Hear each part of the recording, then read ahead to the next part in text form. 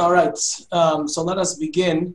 For those of you who don't know me, my name is Yaakov Berkowitz. I have the privilege of being the director of programming here at the Kollel.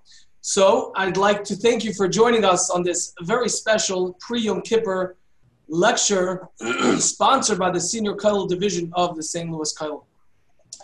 It is indeed a very special privilege for us to host the world-renowned lecturer and educator, Rabbi Jonathan Rietti, who's no stranger to St. Louis. In fact, he was just here not too long ago as a guest of Shari Chesed U City Shul.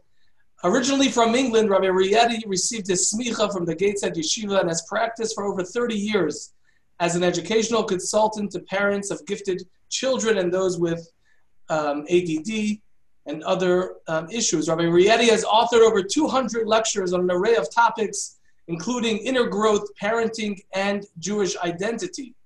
And as you'll soon see, he utilizes his background in the film and advertising industries to entertain his audiences while delivering an inspiring and upbeat message. You know, the saying goes, to get and to give creates too many problems. So double it.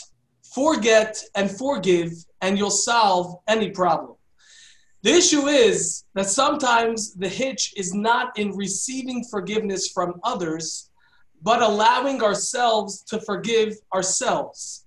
And I can think of no one better than Rabbi Rietti with his overt optimism and his unique ability to clarify complex topics to guide us in this journey of recognizing the need and how to forgive ourselves. So without further ado, I turn over to Rabbi Rietti. And as you noticed, everyone is muted and will be muted for the duration of this talk. If you have any questions, I'm sure there'll be time afterwards for some questions if Rabbi Rietti is able to indulge. Okay. Special thank you to Rabbi Berkowitz for your very kind introduction, and also a special thank you to Rabbi Gidon Nitzan for inviting me to share with you today on this all-important subject of self-healing, because that's really part of Teshuvah, as we're about to elaborate. I would be very happy for any questions. If you want to leave it all to the end, that's fine. If someone wants to stick their hands up in the air and the host wants to unmute them, that's also good. So here's really the starting point. We have to really call Teshuvah what it really is. Teshuvah makes no sense. It's not rational. It's not part of nature. It makes no sense that a person can make a mistake that's irrevertible, and because I'm saying sorry, in God's dictionary, it's erased. It doesn't seem to make sense. If I've spilt milk, it's spilt. I can clean it up afterwards, but it doesn't change the fact that I spilt the milk. So this is something that our sages tell us, that because Teshuvah does not make sense, it's not part of the natural world. There are consequences based on choices that I make. But to then say that I can erase the consequences and erase as though there's no record of me having ever got a speeding ticket and now it's erased, it's not really true, it's down to a parking ticket, or then I'm let off completely because the judge knows my family. I mean, something doesn't make sense about Teshuvah. Why does it work?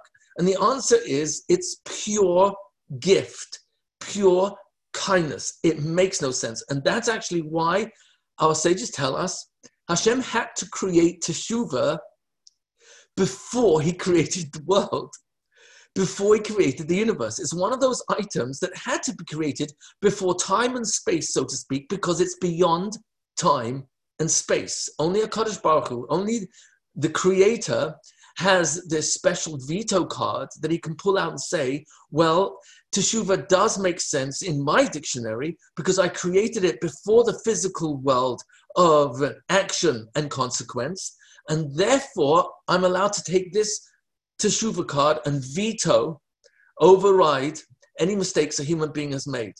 So that's number one. Number one, it makes no sense.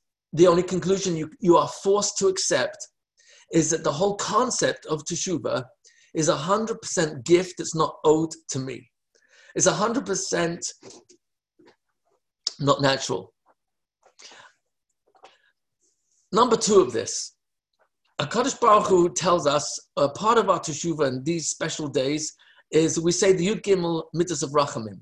And it starts off by repeating one of Hashem's 7 names that we're forbidden to erase. Yud and Hey and Vav and Hey is repeated twice. Our sages famously tell us that when Hashem gave this secret to Moshe Rabbeinu, Moses, our teacher, that by saying these 13 measures of unbelievable compassion that is part of God's definition, by saying them, we actually are helping to erase mistakes that we've made. And the first 2 words, Hashem, Hashem. Why is Hashem's name, Yud and Hey and Vav and Hey, repeated twice? So Chazal tell us the name of Hashem, Yud and Hey and Vav and Hey, is actually an abbreviation. It's an abbreviation, as you know, for Haya, Haveh, V'yiyeh. He was, is, and always will be. It's a intimating that Hashem is beyond time. He created time. He's outside of time. And therefore, what this means is the past, present, and future exist simultaneously for HaKadosh Baruch Hu. There is no boundary of time. So the Arizal, one of the famous Kabbalists, explains that when we say Hashem's name twice over here, we're saying it that, number one, you are Hashem before I did the Aveira, and you're the same Hashem after I did an Aveira. But the question we're going to look at right now is, where is Hashem during the Aveira? So what this means to say is that God kept me alive before I did something wrong. He kept me alive afterwards. Why doesn't he just zap me straight away? Because he made no junk. And Hashem knows that I'm perfectly capable of changing. The only person I was created to change, myself. And because of that optimism, if you want to call it, that confidence, that trust that Hashem knows we can choose to change, therefore he keeps me alive before and during and after, on the expectation that one day I might actually ask for forgiveness from my wife, my kids, grandchildren if appropriate, friends, neighbors, co-worker, boss, client, chavrusa, learning partner. Did we cover everybody? So Hashem is holding out that we will eventually come to the conclusion on our own that I'm here to change me. So number one of this, teshuvah doesn't make sense. It's a pure gift. It's out of the realm of the natural. Number two of this is that Hashem actually exists before, during, and after in order to send the most incredible message that Hashem is not zapping me right after my Aveira. He's not zapping me just before I do the Aveira. He's not even zapping me during the Aveira. He's holding out for me, and that's a huge vote of confidence. That no matter how much I've given up on me, Has v'shalom, God forbid, God has not given up on me. And the proof is I'm still here. In fact, the very first words we say every morning, Moedeh Ani, before we finish the rest of the sentence, we've already said a huge message of reality. I am here to be grateful. Moedeh Ani, I'm a thank youer. Moedeh is a language of vidui. I'm here to admit. I'm an admitter. I'm here to admit my mistakes. I'm here to admit I owe you, God. I owe you a huge gratitude for the fact that you woke me up this morning. Because I went to bed last night, as I think most of us did, with no contract that God has to wake me up this morning. So the very fact that I woke up is a massive message from God who's basically saying, I haven't given up on you. And the proof is, I'm giving you another day. So the concept of God being beyond time is really important for us to know, because that's what gives Hashem license, so to speak. Hashem doesn't need license from anyone, but it is, knowing that he created time and he's beyond it. He existed before and he will always exist. Hu Rishon, Hu Acharon. He's outside of time. But the fact that he calls himself Yud Kei Vav Kei, I existed before, during, and after the Aveira, what it's really saying is the following. There's no such thing as Yush. It's impossible to ever give up. It's impossible. The concept of despair is a human invention, but it's not in God's vocabulary. It's not in God's vocabulary because he's saying that I can take yesterday, says God, yesterday is right in front of me. I can take a mistake you made yesterday, and I can take your new mindset, which says, I wish I never did that. I wish I never said that. I can't believe I had an opportunity not to speak Lashon Hara, and I still let my tongue loose when that person's name came up. And I promised myself I'm going to try my best not to do that. And I fell. And God says, you know what I'm going to do? I'm going to take your intent right now, which is regret, and wish you never said that. And you're promising yourself, so to speak, that you never want to do that ever again. God takes my new intent and he dubs it, so to speak, on top of the action that took place yesterday. That means to say, he's going to take something I did yesterday knowingly. I didn't really want to get into it, but I allowed myself. So I knowingly said what I said. And now God takes my regret today and my wishing I never said that, puts it on top of the action that took place yesterday. And all of a sudden, it has been, what I said yesterday has been relegated from a mazid to a shoygeg, from deliberate to inadvertent. I wish I never did it. That's when we do teshuvah me'yira, because I'm fearful of the consequences. I do teshuvah. And that's what Chazal tell us. I think it's the Gemara in Yuma Pei Vav round about there tells us that when we do teshuvah me'yira, we do teshuvah from fear of the consequences, we actually change the consequences of the Aveira we did. Because now instead of it having consequences of having done something deliberately, which is completely different to shoygeg, completely different to inadvertent, all of a sudden the consequences have been relegated to only inadvertent. Comes along the same Gemara, it's Paskin in Rambam. If a person does teshuvah me'ahava, he does teshuvah because it's not just regret, out of the incredible realization, Hashem, you are so good to me. You gave me another chance. I woke up this morning. You are providing all my needs in my life, with my wife, with my husband, with my children, my grandchildren. You provide me parnasa all these years, all these decades.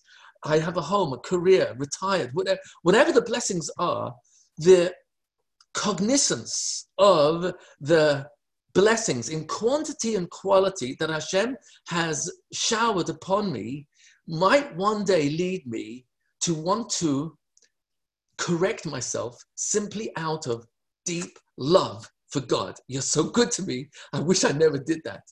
And teshuvah me'ava, now Hashem takes his name, Yud and He and Vav and He, Yud Kei Vav Kei. He takes my teshuvah from Ava today and dubs it, so to speak, superimposes it on the mistake I did yesterday deliberately, and now it not only got relegated to an Aveira that was done b'shoygeg inadvertently instead of deliberately, it's now mehapech. Hashem turns it around and he changes the Aveira into a zechus, into a merit. Whoa! That makes no sense. Precisely. Teshuvah is not rational. It's not logical. Hashem has his own definition of reality versus our definition of reality, which is only our definition of reality, only, ever, until Hashem helps me realize there's a much bigger picture. And in his picture, when I, so to speak, plug into his reality, we come across a whole new dictionary of defining terms. Teshuvah is very real. And how does it work? So Hashem himself, let's ask God, what do you say about Teshuvah? So he says something quite remarkable. It's near the end of the Torah. We actually said it just very recently in Perek Lamed. I think it's Pasuk Yud Daled in Dvarim. Hashem says about Teshuvah. Look at Ramban and Rashi over there. Ki karev hadava moed. Ki hadava karev elecha moed. This item is extremely close to you. And it's referring to, it's a machlekes rishonim, a discussion amongst our earlier rabbis, whether it's referring to Teshuvah or to Torah, that this is extremely close to you.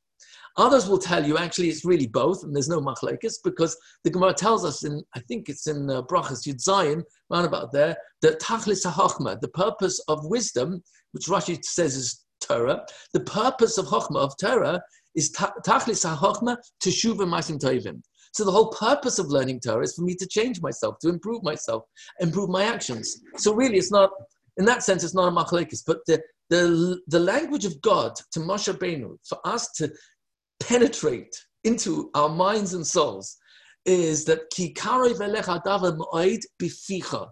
This item of teshuvah is extremely close to you. How close is close? Well, how close are you to opening your mouth and saying one word?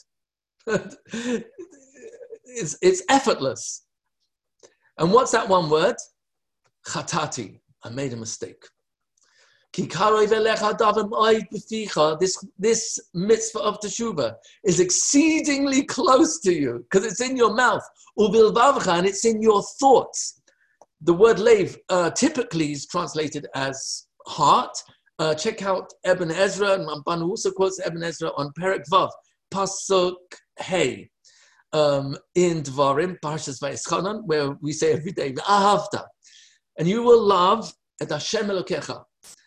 Hashem, your power, b'chol levavcha, with all your levavcha. Says Ibn Ezra, Ramban, leiv hu had-da'as. The word leiv means da'as. The Rabbi Victor Miller talks about this many times. He was unapologetically honest about everything, including our mistranslation. It's an innocent mistranslation. It's not deliberate. It's just taking from what's popular. But the word leiv most of the time, vast majority of the times, actually means thought or mind. So when we say this item of teshuvah is extremely close to you because it's in your mouth to say one word, chatati. And in your thoughts, the word leiv, when it's doubled over, leivav, it's talking about thoughts, it's plural. Leiv on its own is just mind. Leivavcha means your thoughts. This is exceedingly close for you to say one word, chatati, and it's in your thoughts to say, I'm sorry. One hearer, a thought of teshuvah, and to do it, Hashem will count it. So the Torah is testifying that teshuvah doesn't have to be some complicated, long-term career. We're always got what to improve upon, but the actual mitzvah in God's dictionary of how teshuvah works is it's one thought. You're one thought away from changing your mind. You're one word away. I say one word because the very first mistake ever committed, of course, was the only mistake Adam HaRishon could possibly have committed, and that's eating from the tree. And when Hashem confronts Adam HaRishon and says, why are you embarrassed about your nakedness? Oh, Hamina etz asher tziviticha. Is it possible that from the tree I commanded you not to eat from? Achalta? Oh, that's why. Now, why does Hashem put it in question form? Why didn't he just say, I know you ate from the tree, here's your punishment? Why does he ask him, are you embarrassed because you ate from the tree? Is that possibly why? Now, what was Hashem soliciting from Adam HaRishon? And obviously the answer is he was giving him a chance to, says the Medrash Haggadah. Check out the Medrash Haggadah on that pasuk. Hashem was inviting Adam to say one word, chatati. Says the Medrash Haggadah, had Adam HaRishon said one word, chatati, Hashem would have forgiven him completely. Oh, one word erases the mistake. So Adam really messed up. I mean, royal, really big time. I could never say that. Chazal say it right at the beginning, near the beginning of Gemara Avodah Zarah. He was called a kaifa taiv, an ingrate, because his next words were Ha'isha, that woman. Now, who's he blaming? It looks like he's blaming Chava. That you, Hashem, gifted to stand by me. He not the least. She gave it to me, and I ate.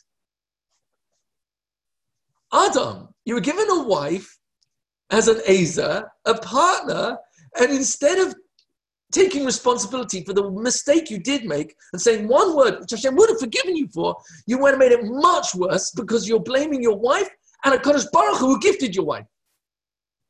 So that's where Hashem came down on very, very heavy. But look quickly at what he did next. Hashem turns to Chava and asks, why did you eat from the tree? Why is he asking her a question? And the answer is, again, Hashem always gives us an opening, room to say sorry. And the same Medrash Haggadah, I could have never, blew my mind when I saw this. The same Medrash Haggadah says, if Chava had said one word, Chatati, Hashem would have forgiven both of them. Now that's something worth exploring, that she had the power in one word to activate Mechila, forgiveness for her and her husband. That's extraordinary. But unfortunately, Chava played the same game as her husband and went into the blame game. And Hanachash, Ishiani, that snake persuaded me. And now begins the famous blame game. Adam's busy blaming Chava's busy blaming the snake. Do you ever wonder why Hashem never asked the snake? Oh, he didn't have a leg to stand on. Actually, he did. He had two legs at that time. That's pre-Chazal. Okay, so comes along the Torah and tells me one word makes all the difference. It's quite extraordinary. We just read in yesterday's Haftarah on Soim Gedalia, the Tanya Sibur, the Haftarah is always taken from Yeshayahu, Perek Nun Hey Pasuk Vav, and where we're being reminded by the great Navi, Dirshu, check Hashem out, search for him, the Himatzai, when he can be found. Because I'll tell us that's in these days, the 10 days between Rosh Hashanah and Yom Kippur. 10 special days. Really, it doesn't make sense because Hashem's found everywhere. He's everywhere all the time. But there's a special invitation that in these particular days, Hashem is even more receptive to that one word, chatati. That's all it takes. And it's in those psukim over there, check it out, it's beautiful, beautiful psukim, where Hashem says, through the Navi, Loi machshavoisai machshavoseichem. The way I think is not the way you think. And what I do is not the same as what you do. There's no comparison. They're just like the sky and the earth are two separate entities. And even though they're intertwined, because the sky will bring down through the rain clouds, rain. And through the nutrition in the rain will bring nutrition to the topsoil, for food to grow, for man to live. And I'm doing all that for you. And just like when the rain comes down, I send it down to do its job, and it will do its job. I'm telling you that my thinking is not the way you think. You think, look at Rashi and Radak and the various Mefarshim there, Barbanel, fascinating. You think that one hero of Teshuvah, one thought of Teshuvah has no chance of giving me a whole new start. And the way I think, says God, is that I count every thought that you ever have. And the only reason I don't do teshuvah is very simple. I don't believe that thinking is going to make any difference. I don't believe that whatever I say will make any difference. I don't believe that anything I'm going to do is going to make any difference. And that is the source of any form of despair, where, God forbid, I would give up hope. The only way I can give up hope is if I actually don't believe there's anything I can think, say, or do that will make any difference to save this marriage, to help this kid, to help pull me out of debt. And I just fall into a place of giving up. And God says, if you really knew how I count every thought, then you would realize the power of teshuvah, and you'd be able to move forward all the time, because every single day you're not looking back, you're moving forward, Chatati, I'm sorry, start again. Chatati, I'm sorry, start again. Because I'll say something, Yirmiyahu says it very, very powerfully. He says in Perek Lamet Aleph, he says, Achrei shuvi nechamti. After I did teshuvah, then I regretted. Now, this is brought, by the way, in Hilchos Teshuvah of Rambam, and it's really Kedai. I'm not sure, I didn't check before, but I think it's in Perek Base Halacha Vav. I'm not sure, but I think it's there in Hilchos Teshuvah of the Rambam. It's worth looking at. So he goes through the steps of Teshuvah, and he tells us the first step I've got to do when I'm doing Teshuvah is to stop thinking about the thing I did wrong. Is to stop telling myself, beating myself up. I can't believe I said that. I can't believe I did that. I'll never change. I'll never be a good husband. I'll never be a good father. I'll never be a good grandmother. It's not good anymore. I beat myself up and beat myself up. And Rambam tells me the first step in Teshuvah is to yasim machshavoisav. He should remove from his thoughts the aveira that he did. And then, achrei shuvi, after I've done Teshuvah, then regret. And then he brings the pasuk from Yirmiyahu. Achrei shuvi nechamti. After I did teshuvah, then I regretted. Now, most of us look at regret as something that you have before you do teshuvah. I think most of us agree. And what Rabbeinu Yonah in Shar Gimel tells us about this Rambam is fascinating. There are essentially two types of regret. Yes, I need to know the status of a couple of scripts. There are two types of regret. There's regret that works, and there's regret that doesn't work. The regret that works is when I've let go of thinking about how many mistakes I've made in this marriage, how I could have done differently raising this kid, the mistakes I made in my career and with my finances, and my mother-in-law,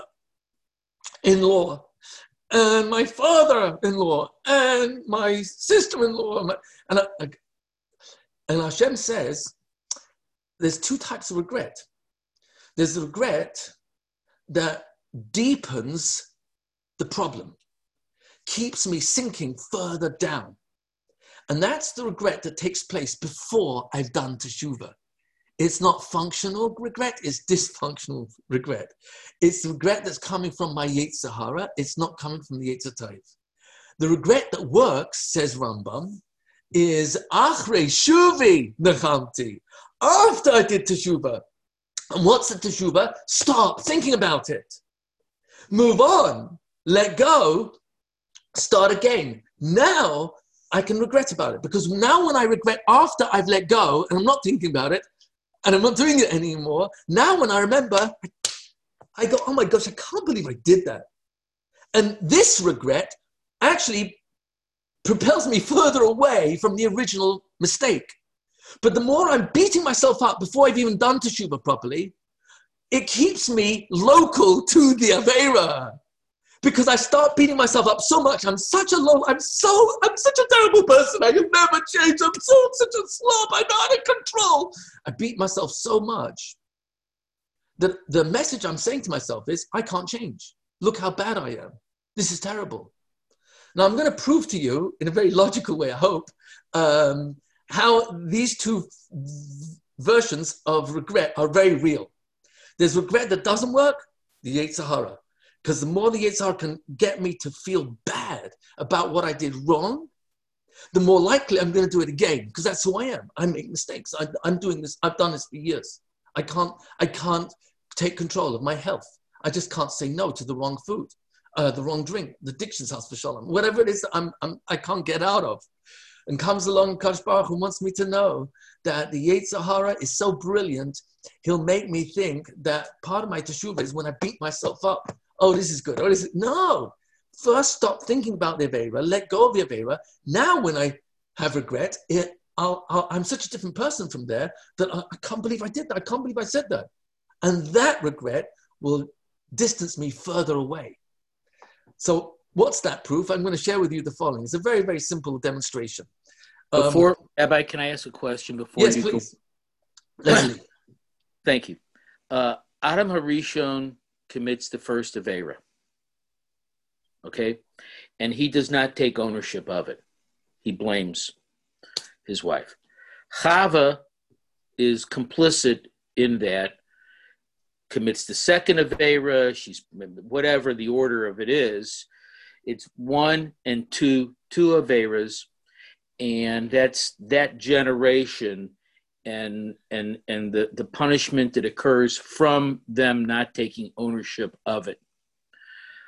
What happens in the next generation with Cain and Ovel, where he asked the same question, he knows the answer already, but he asked the same kind of question, where's your brother? All he's wanting to know, he knows where he is, he knows what's happened, because he's omniscient and omnipresent. So he knows what happened, he knows when he knows everything about. All he's wanting to do is hear, yeah, I'm sorry. Leslie, what's the question? The question is, does the Rabboni Shalom, does anybody after Cain and Abel, does anybody else after that? Is there another instance where the Rabboni Shalom says, what's going on? Why did you do to a particular individual? So, for example, in chapter 22 of Book of Numbers, you'll see there that Bilam goes and does his various witchcraft or whatever to get into a state where he's deserving of nevuah, prophecy, and Hashem says, "Who are these people who are with you?" Meaning to say, Hashem is giving him an opening to admit, well, of course you know who they are, and it's ridiculous for me to even entertain the possibility that I'm going to go along with them and curse your nation. So that's an example Chazal give us that Hashem will invite us to express teshuvah as opposed to be obstinate, like you quoted Adam and Chava. So here's where I want to go with this. You're a father, you're a mother, and your child was unusually defiant, really unbelievable chutzpah, off the charts. And now your child comes to you and he wants your forgiveness. So I'm going to offer you two options, and you tell me, as a loving father, mother, which of these two options do you want your son to enact? Option number one, he comes to you and says, "Mom, Dad, I'm really sorry. I can't believe I said that to you. Please forgive me. I'm really sorry." And you say, "Of course, Michael, I love you. You're my son. Of course I forgive you." "Really, Dad? Really?" "Sure, of course. I see you really mean it." "No, but Dad, I was such a Russian. I'm such a bad kid. I don't deserve your forgiveness. I'm so bad. I'm terrible. I can't believe I did that." And are you going to say, "Oh, this is wonderful. I'm so happy that you're feeling this way"? Option number two, your son comes to you, said, "Dad, I'm really sorry. I can't believe I said that. I can't believe I said that. I just, can you please forgive me?" And you say, "My son, my daughter, whatever it is, of course I love you. You're my child. I forgive you." "Really? You mean it? Really?" "Yeah, of course." "Oh, Dad, thank you so much." And you hug and you get back into rapport. Ladies and gentlemen, which of those two would you select for your kid? Option one, where he beats himself up even after you say you're forgiving him, or option number two? Which one? Number two? Okay, good. Peace to you too. So we all agree. Of course that's what we want. How does HaKadosh Baruch Hu want me to take the mitzvah of teshuvah? To be hating myself, beating myself up, or to start again? Say, "Sorry, chatati, I made a mistake. Move on. Let go." Let me show you how powerful this really is. I'm sharing with you an insight from the Chidush Arim. Sarah Imenu laughed when she heard that her husband and she are finally going to have a child. She's 90 years old, and she's been barren all these decades. She's been praying proficiently for a child, and when she overhears this conversation with these three malachim, her first gut reaction was she laughed. And the Torah testifies that she was then challenged. Sarah, why did you laugh? What was her answer? Lo sahakti, I didn't laugh. Whoa. I mean, talk of denial. It's not a river in Egypt. It's when a person is in denial. Never mind. So, Sarah Imeinu, how could you say you didn't laugh? The Torah wrote that you laughed. And now when you're asked, why did you laugh? You say, Lo sahakti, I didn't laugh. You did laugh.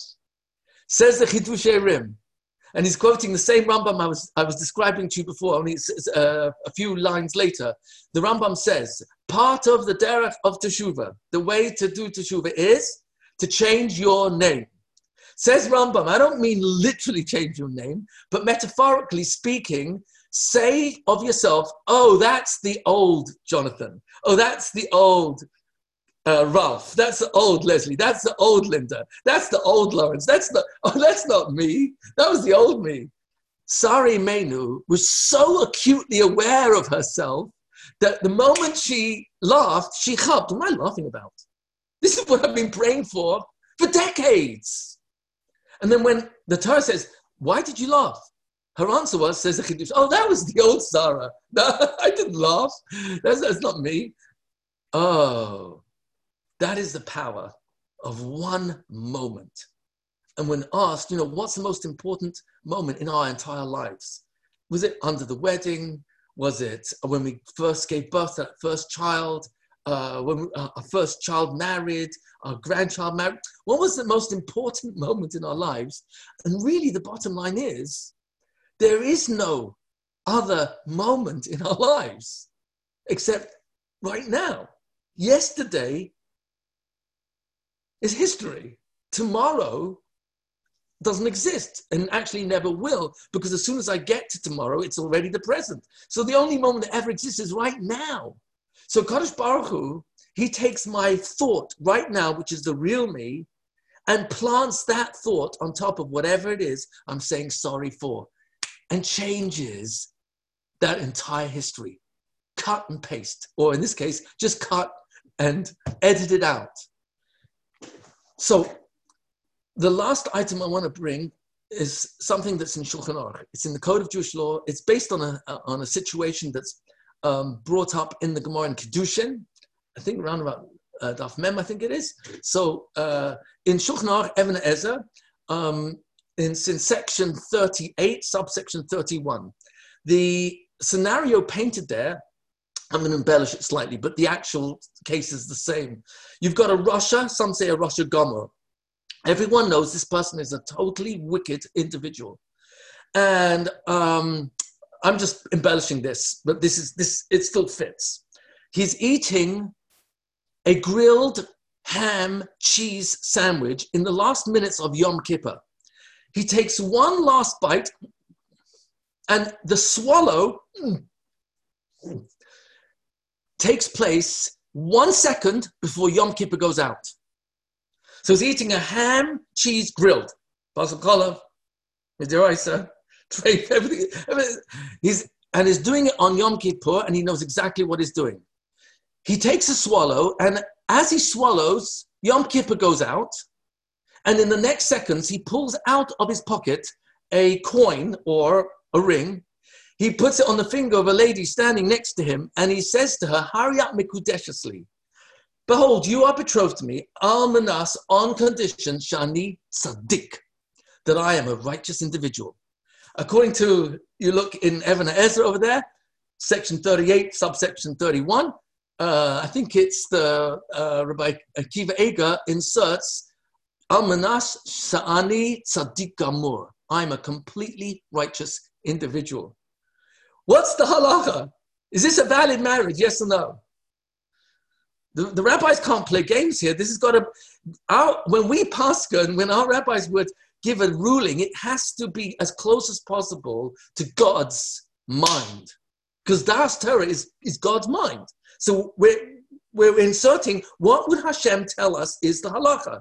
And the halacha is, as you know, mikudeshes. This is a totally valid marriage. That means it's very serious. If they want to get divorced, they've got to go through a get. Why is it valid? And the answer, Shulchan Aruch, Shema, perhaps, hear teshuva belibai. Perhaps he had a thought of teshuva in his mind. And in that case, in God's dictionary, that's reality. Because Hashem already told us through the Navi, Loi machshavosai machshavosechem. I don't think like you do. I count every thought that you make. Every single muscle movement that you ever made in your life, for good or not, is counted. You know, I think we're living in a generation where this is so much easier to understand. And I'll tell you why. Shulchan Aruch is telling us reality. In God's dictionary, one thought can make all the difference. Even though you and I saw that this man was eating a ham cheese sandwich, it was a Rosh Hashanah, it's completely wicked, thoroughly wicked a moment ago, and yet 1 moment later, he can actually be virtually and legitimately married to this lady on the condition that he's a completely righteous individual. And it all hangs on one thought of teshuvah.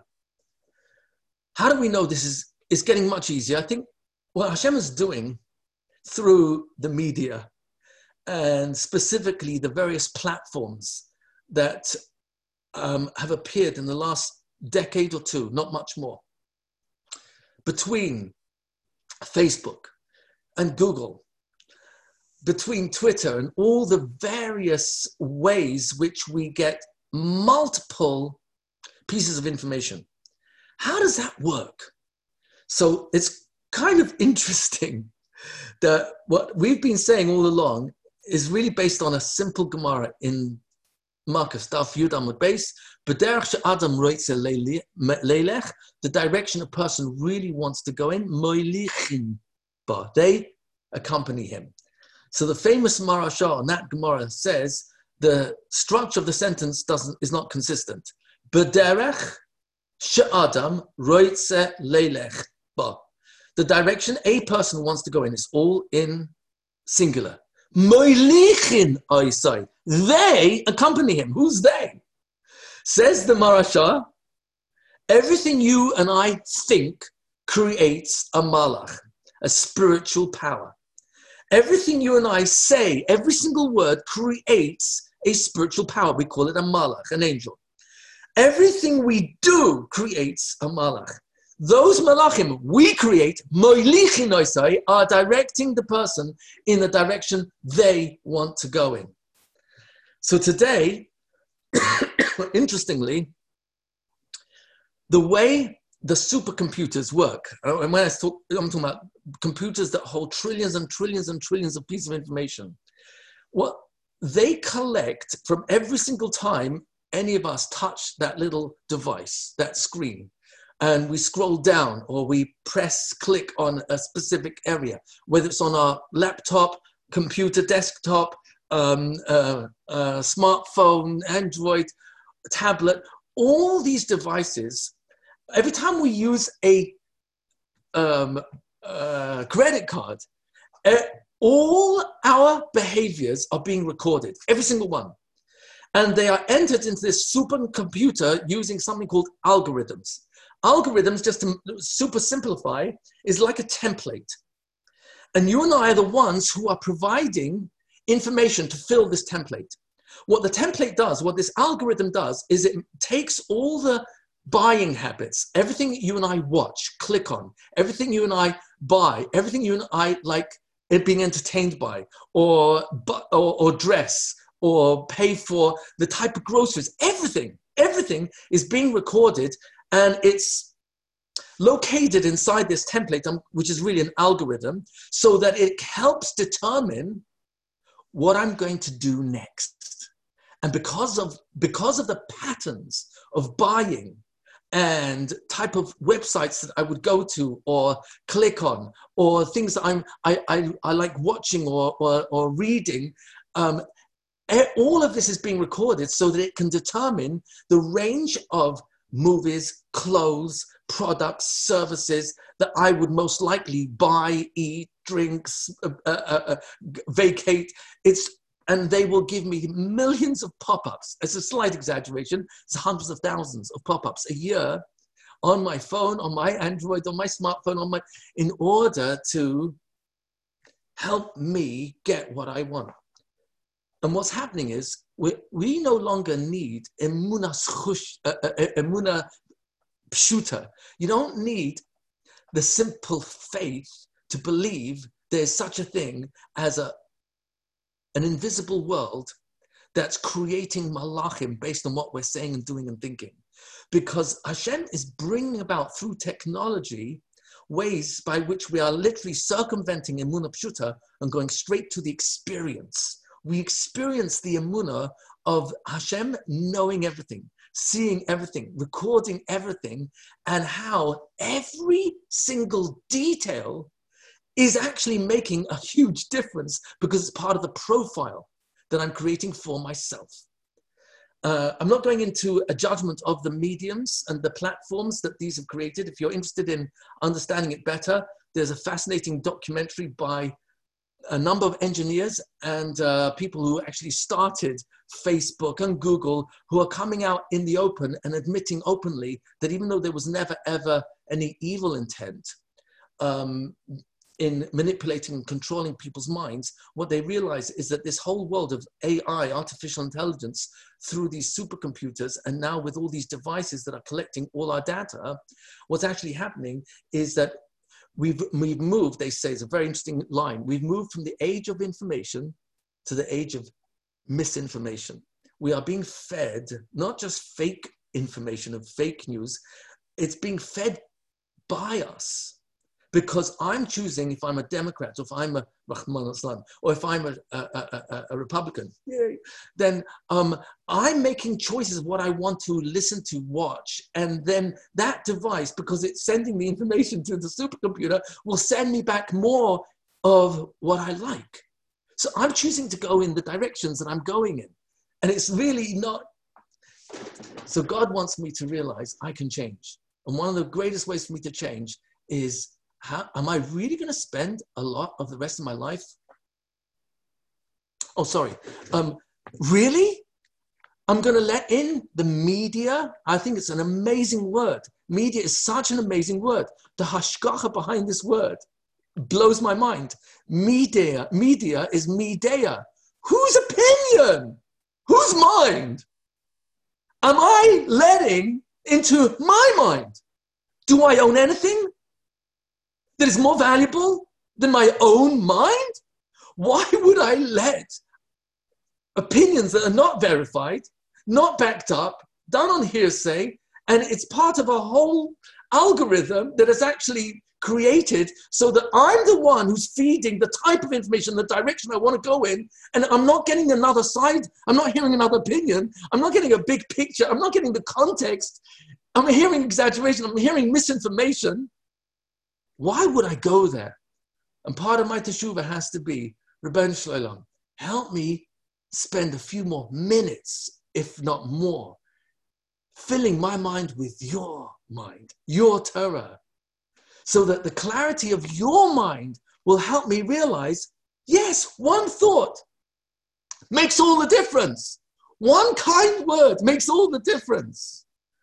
I'm going to close. There's much more to be said on this important subject.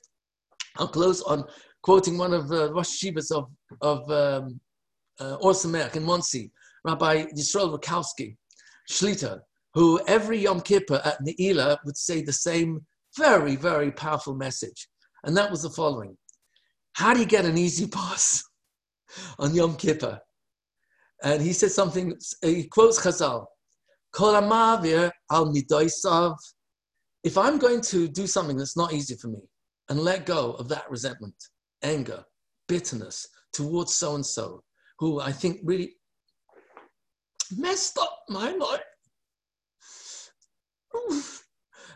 If I can be mavir, let go on the midas of resentment, anger, jealousy, bitterness, even desire for revenge, God forbid, hatred. I mean, there's very, very deep emotions. If I can let go of those, at this difficult moment and say, Rebbeinu Shalom, I'm letting go and I forgive them. Not easy.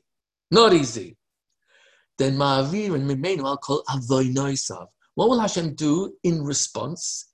Hashem will take off the record all my deliberate, avoidance is very, very serious, deliberate, thought out averas gets erased from my profile. Now comes Ne'ilah at the closing gates of Teshuvah, right at the end of 40 days of preparation. And in those last moments, we say, I forgive so-and-so, even though it's not easy for me, but I really want to forgive that person. God says, I can't be more v'rachaman than you. So if you're going to be mavir al midoisecha, I will erase your deliberate averas against me. That's midah keneged midah. Actually, it's always a kinder measure on Hashem's behalf. In the schus, in the merit of knowing that every thought really counts in Hashem's dictionary. It's only because thought is invisible that I don't notice it. I'm not paying enough attention. But when we read Sfarim, we see it again and again. One hirur of Teshuvah can earn a person eternity. It's worth coming into this world for one hirur of Teshuvah, even though I might not get a lot of Olam Haba for it, but maybe the smoking section. But after we've paid the price, Chas v'sholom, of all our averas in Gehenna, so there's eternity for one mitzvah. One hirur of Teshuvah is a mitzvah. In the schus of knowing that is what Hashem really counts in His dictionary, we should all be zeicher to count what we think, say, and do, and wake up in the morning and say, I've got another chance. I'm never out. Never. I'm never out of the game because Hashem, you brought me back in today. And therefore, it's another day for me to be able to say, I love you, I'm sorry, I'm starting again. Don't live in regret, move forward. In the schus of that, we should all be zeicher to be written, Sefer HaChaim, us and all our families and all our extended families and all of Klal Yisrael. Amen. Amen. Amen. Thank you, Rabbi Rieti. Wow, I hear the clapping. Though it's muted, I still hear it. If anyone has any questions before we let Rabbi Rieti go, please feel free to unmute yourself and ask.